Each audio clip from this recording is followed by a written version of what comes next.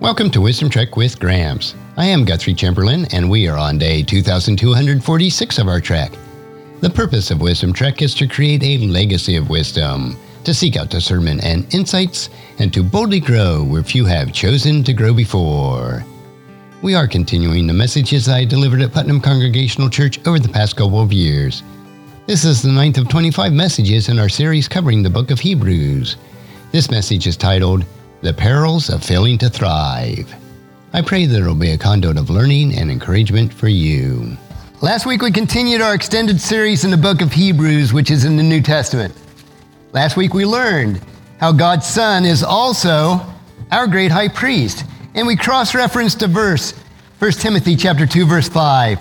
For there is one God and one mediator who can reconcile God and humanity, the man, Christ Jesus. And in our message today, we're going to see that God encourages us.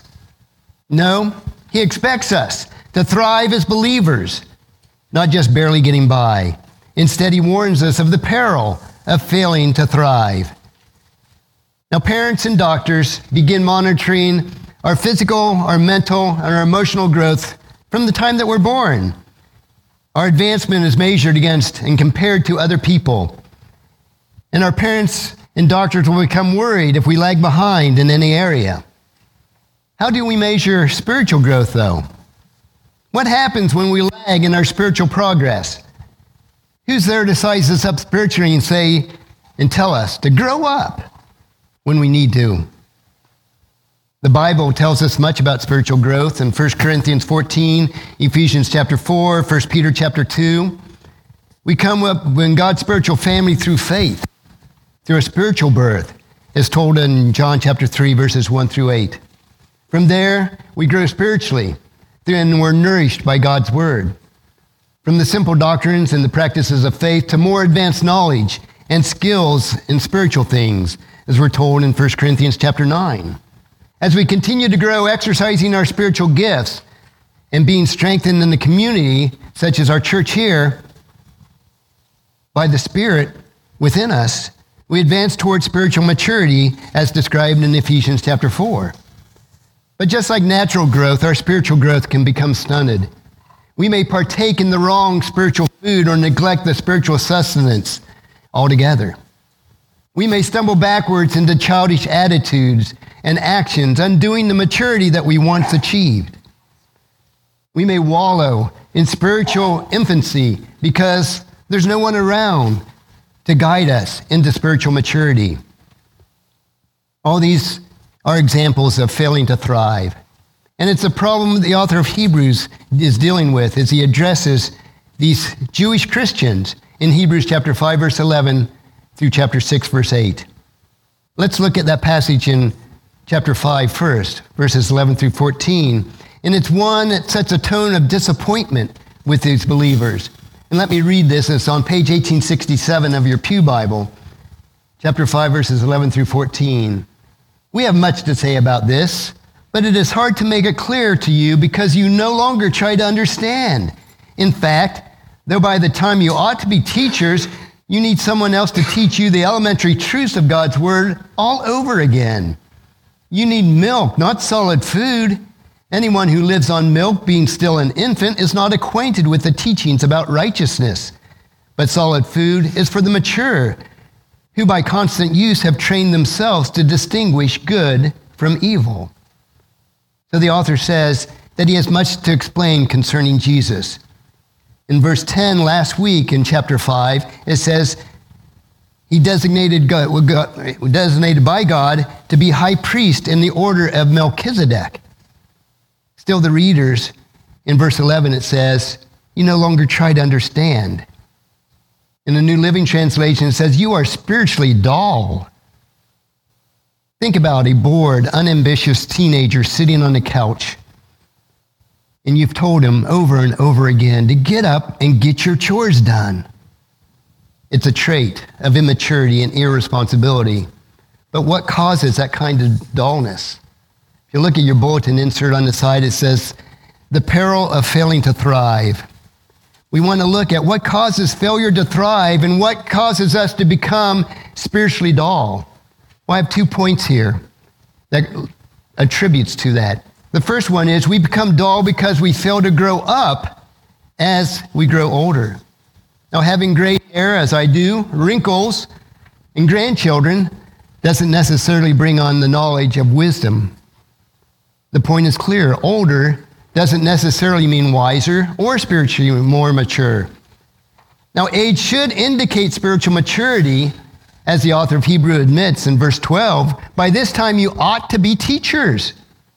But in too many cases, people fail to grow up as they grow older. And the second purpose is we become dull because our bad habits prevent healthy development. Now look carefully at spiritual habits that are cultivated in this audience of Hebrews.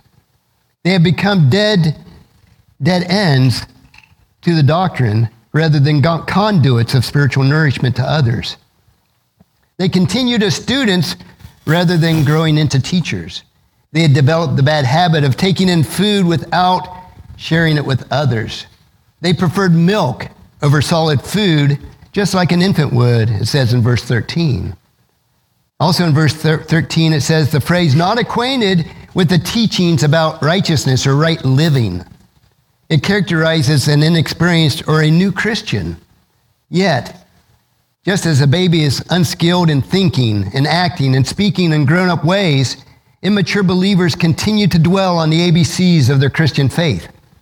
The authors of Hebrews says in verse 12, they needed to relearn the elementary truths of God's word.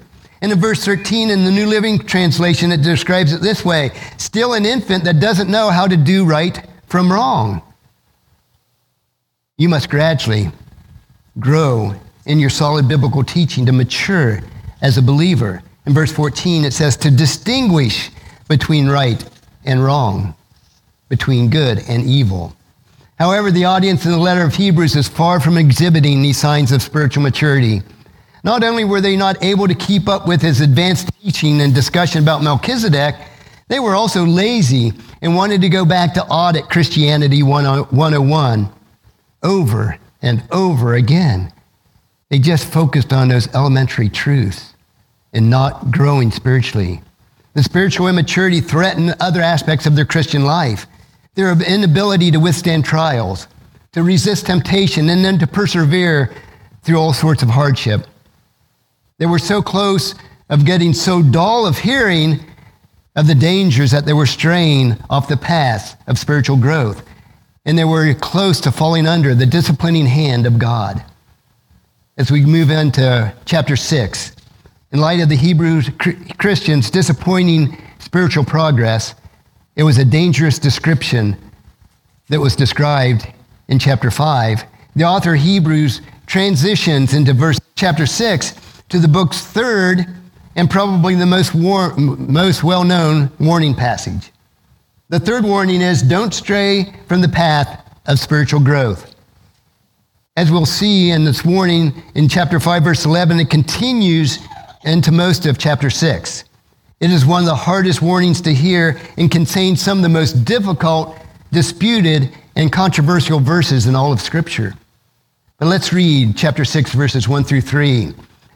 Therefore, let us move beyond the elementary teachings about Christ and be taken forward to maturity, not laying down again the foundation of repentance from the acts that lead to death and to faith in God, instructions on cleansing rites and laying on of hands and the resurrection of the dead to an eternal judgment.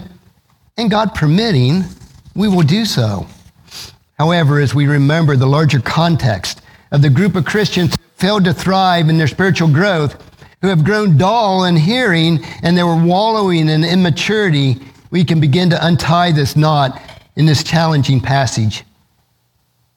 Through the chapter, we see a break here between chapter 5 and chapter 6, but remember that chapter breaks are not part of the original transcripts. They were inserted later to help us to better break it down and understand it. But the flow goes from chapter 5 to chapter 6. It was a failure to grow spiritually. We still know the ABC song, don't we? Most of us teach our children or grandchildren A, B, C, D, E, F, G, H, I, J, K, L, M, N, O, P, Q, R, S, T, U, V, W and XYZ. Now I've said my ABCs. Won't you join and sing with me? But do we continue that song as we go off into college or into the workplace? Do we walk around singing the ABC song once again? Well, we should not. This recipients of Hebrews failed to grow in those fundamentals of their Christian faith and life. And they repeated that ABCs of their Christian faith over and over again. It's a Christianity 101. In essence, they were crucifying the Lord Jesus repeatedly, never moving beyond those basic facts of a Christian life. This non-growth is why the warning is so severe in verses 4 through 6. We see in the first two verses of chapter 6, the recipients of the letters of Hebrews seem to be satisfied or stuck, knowing the basic elements of the believer, the salvation, the baptism, the final resurrection. But they seem to grasp what Paul wrote in Ephesians chapter 2, verses 8 and 9, that God saved you by his grace when you believed. You can't take credit for this. It is a gift from God. Salvation is not a reward for the good things you have done, so none of us can boast. But they never moved beyond and matured into Ephesians chapter 2, verse 10, the verse that follows that. It says, for we are God's masterpiece. He has created us anew in Christ Jesus so we can do the good things that he had planned for us long ago. They were just stuck with the basics of Christian life and never growing in love and fellowship with each other. They learned the essential teachings about the foundations of the Christian life, but that's just the beginning. Those who continue to focus only on what they were saved from and neglect the holiness of what they were saved for and to do to build God's kingdom, the spiritually immature seems to never grow out of that conversation of their own conversion experience. It's the type where you'll see that they get saved over and over again, or they pray the sinner's prayer over and over again, or they go up to altar call over and over again, never growing on beyond that first step. But the author's point is clear. If we get hung up on these basic experiences, these practices, these doctrines related to just the foundations of our Christian faith, we're not going to graduate into higher levels of spiritual maturity.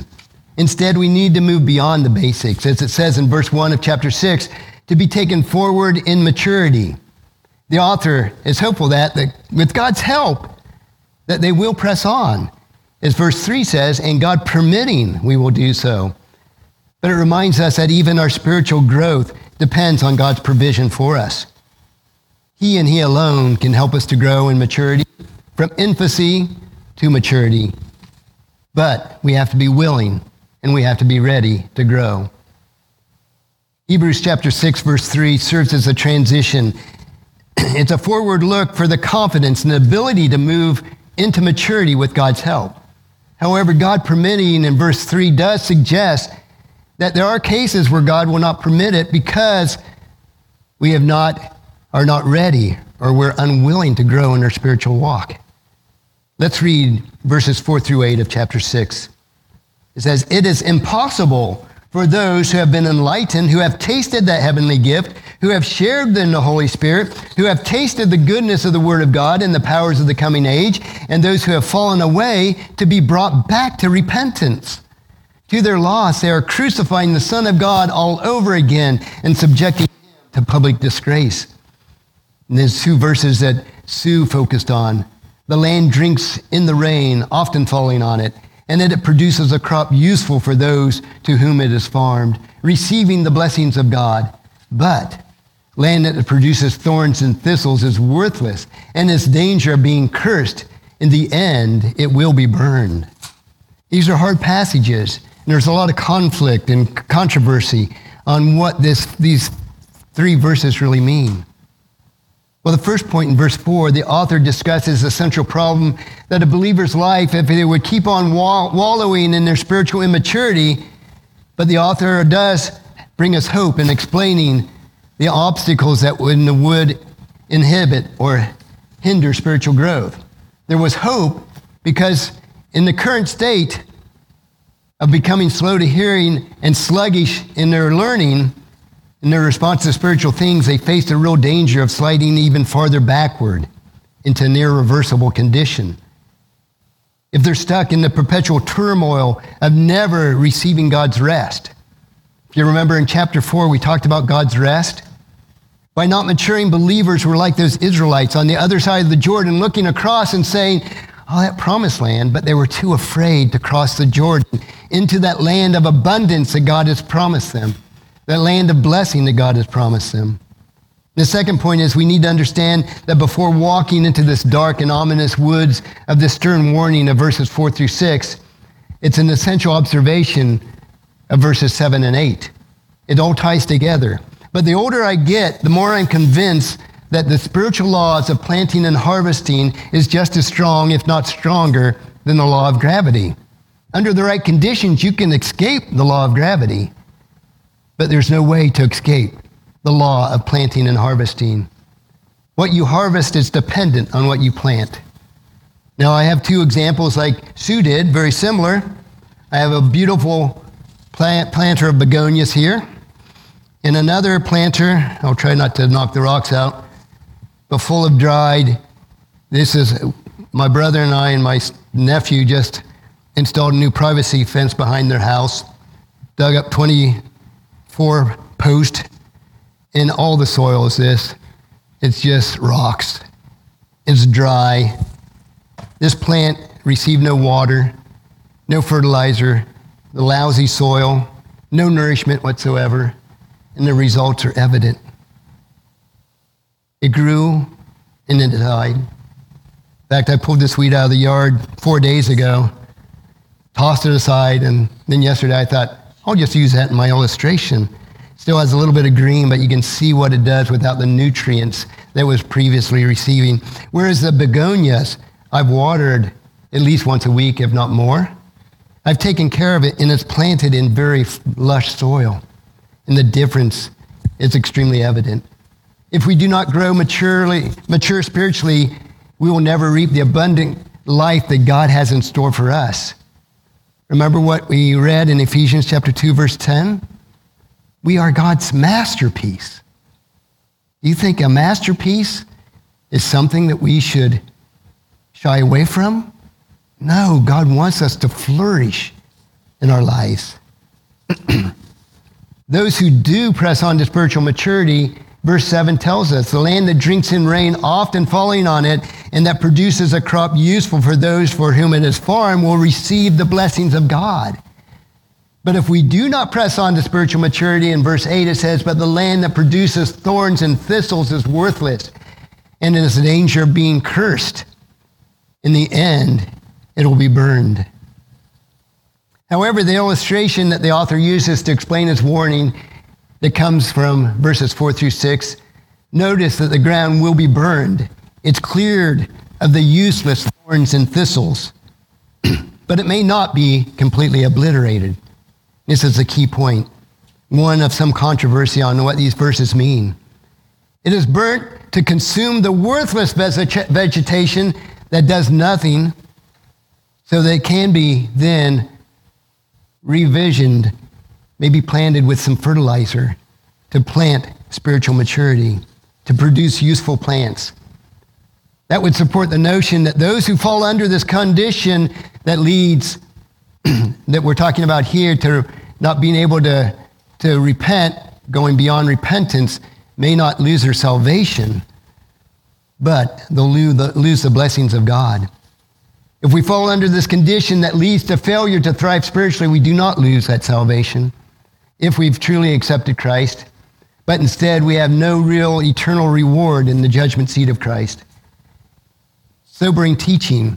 But it's also mentioned in 1 Corinthians chapter 3, verses 12 through 15, when Paul wrote about the church, such as we here at Putnam, and laying that foundation and building on that foundation, which was Jesus Christ. He says, anyone who builds on that foundation may use a variety of materials, gold, silver, jewels, wood, hay, or straw. But on Judgment Day, fire will reveal what kind of work each builder has done. The fire will show a person's work if it has any value. If the work survives, the builder will receive a reward. But if the work is burned up, the builder will suffer a great loss. The builder will be saved, but like someone barely escaping through the wall of flames. So to bring it all together here, we see a warning in Hebrews chapter 6. The author discusses an extreme and hopefully a rare case of someone who's been truly born again, who's accepted Christ and believes in Christ, but has fallen completely away, to such a degree that they've hardened themselves to the calls of repentance and not responded to God's loving call, the loving discipline, which we'll see when we get to Hebrews chapter 12. Instead of abiding in fellowship with Christ, the true vine, and producing the fruit that we should in our lives, those who have fallen entirely out of fellowship with God, despite God's repeated desire and prompting for them to return, will wither away, as we're told in John 15, verses 1 through 6. Instead of bringing forth a bountiful vegetation that the Father produces, all will produce is thorns and thistles that are worth nothing. And this is not an imagined peril, but an actual, an extreme case is listed in Revelation chapter 2, verses 20 through 22 about Jezebel. Believers can stray so far away from the trail of spiritual progress that they no longer hear the voice of God guiding them, the calling them back to the right path. They ignore the markers pointing them, saying, "This is the trail, stay on it." They push away any the Master sends to help guide them back to the right path. As a result, they've fallen away to such a degree that they'll face temporal judgment by God if they've not entirely rejected Christ and say, "I reject Christ completely," as Judas did.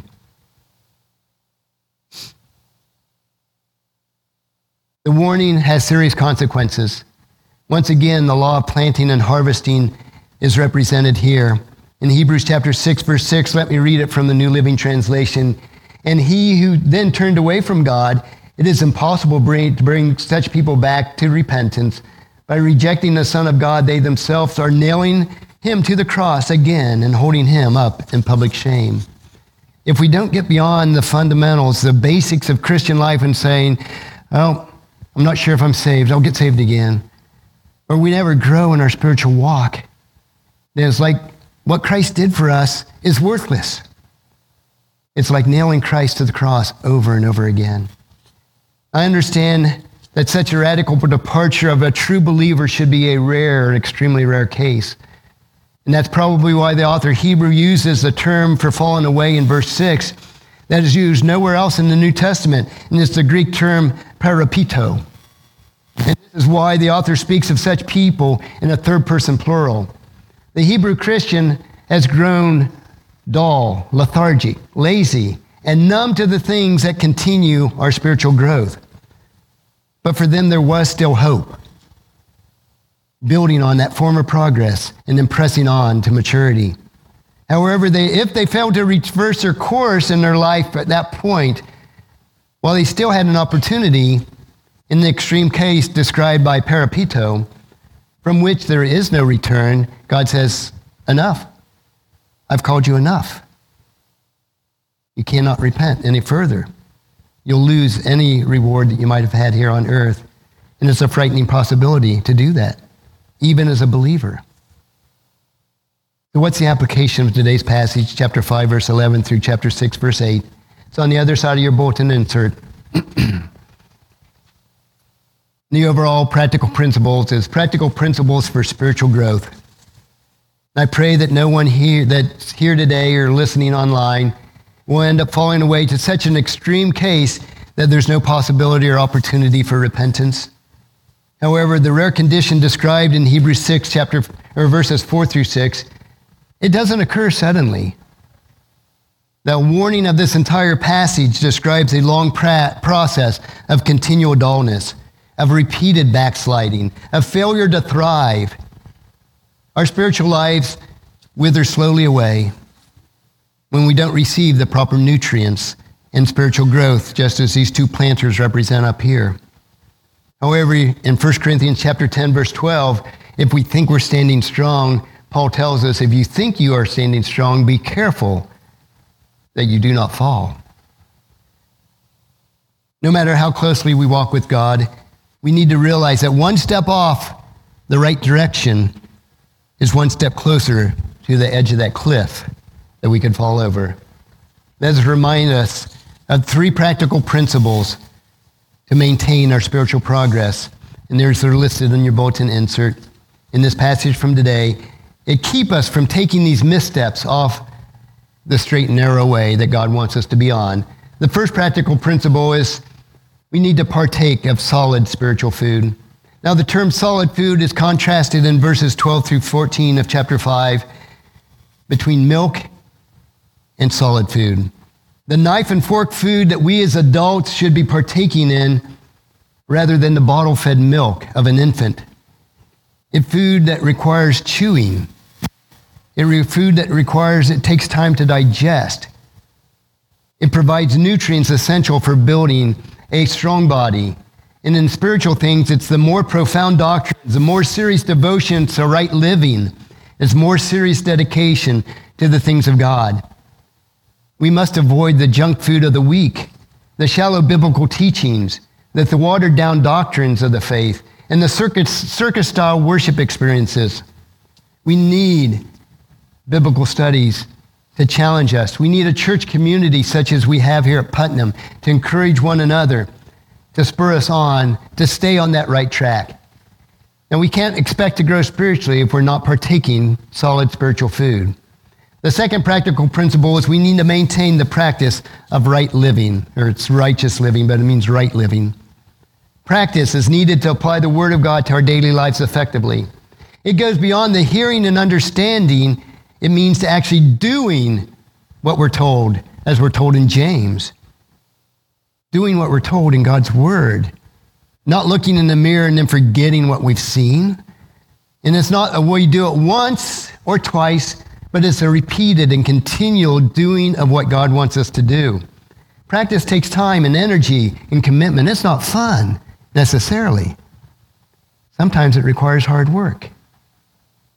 Not work for our salvation, but work to grow spiritually. We can't practice by attending church once a week and then forgetting our spiritual life the other 6 days of the week. Daily, we must participate in suitable spiritual activities. We must build muscles to strengthen our spiritual lives. We can't expect to grow spiritually if we're not maintaining a practice of right living. And the third practical principle today is we need to exhibit a trained sense of discernment. Discernment shows in people, as verse 14 tells us, who through training have the skill to recognize the difference between right and wrong. That's a mark of true spiritual maturity. Taking the solid spiritual food, turning it into good habits through continual disciplined practice will sharpen our ability to be able to distinguish between right and wrong, between true and false, between wise and foolish, between helpful and harmful. Spiritual maturity can respond to wisdom and skill in whatever comes our way, no matter what we face. If we're spiritually mature, we can face it with confidence. It almost becomes like second nature to us. How do we learn to ride a bike? We continually get back up after we fall down and ride it and ride it and ride it till it becomes second nature to us. It's like walking or breathing. We don't think about it, and that's how our spiritual life should become. The good news is, if we're diligent in partaking of the solid spiritual food and are eager to maintain the practice of right living, and if we continue these over the long haul, not just for short periods, then we can expect the spiritual grow spiritually and exhibit the trained sense of discernment. Once again, it's the laws of planting and harvesting. If we do this, then we'll see this. It's throughout the Word of God. These principles given to us by God and applied to our lives by the Holy Spirit will keep us on the right path and to train us up in our spiritual progress. So my word of encouragement as we end today is, let us plant well. Let us nourish what we plant so that we can harvest abundantly. Next Sunday, we'll continue our series in our adventure through the book of Hebrews. Now today was the second in 10 messages in the second section of Hebrews, which is Christ is superior as our high priest. And now that we've been thoroughly warned today through strong ambitions not to fall away, but to grow spiritually, next week we'll learn the valuable lessons that we were encouraged today and receive the good news of obedience in a message that's a little bit brighter, and it's called The Brighter Side. You won't want to miss it. So please read Hebrews chapter 6, verses 9 through 20 in preparation for next week's message.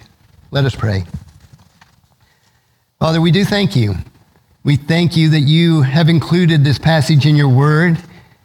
It's somewhat difficult for us, Father, but we also know, Father, that if we practice these principles that we went over today, we partake in solid spiritual food, we maintain right living, and we exhibit trained sense of discernment, Father, that we will grow spiritually, that we will be solid, and we will be able to tell others of Christ. Is our vocation, Father, to build your kingdom. We'll be well equipped to do so. Just pray you'll give us the strength to do so, Father. We know it's by your will. We pray this in Jesus' precious name. Amen.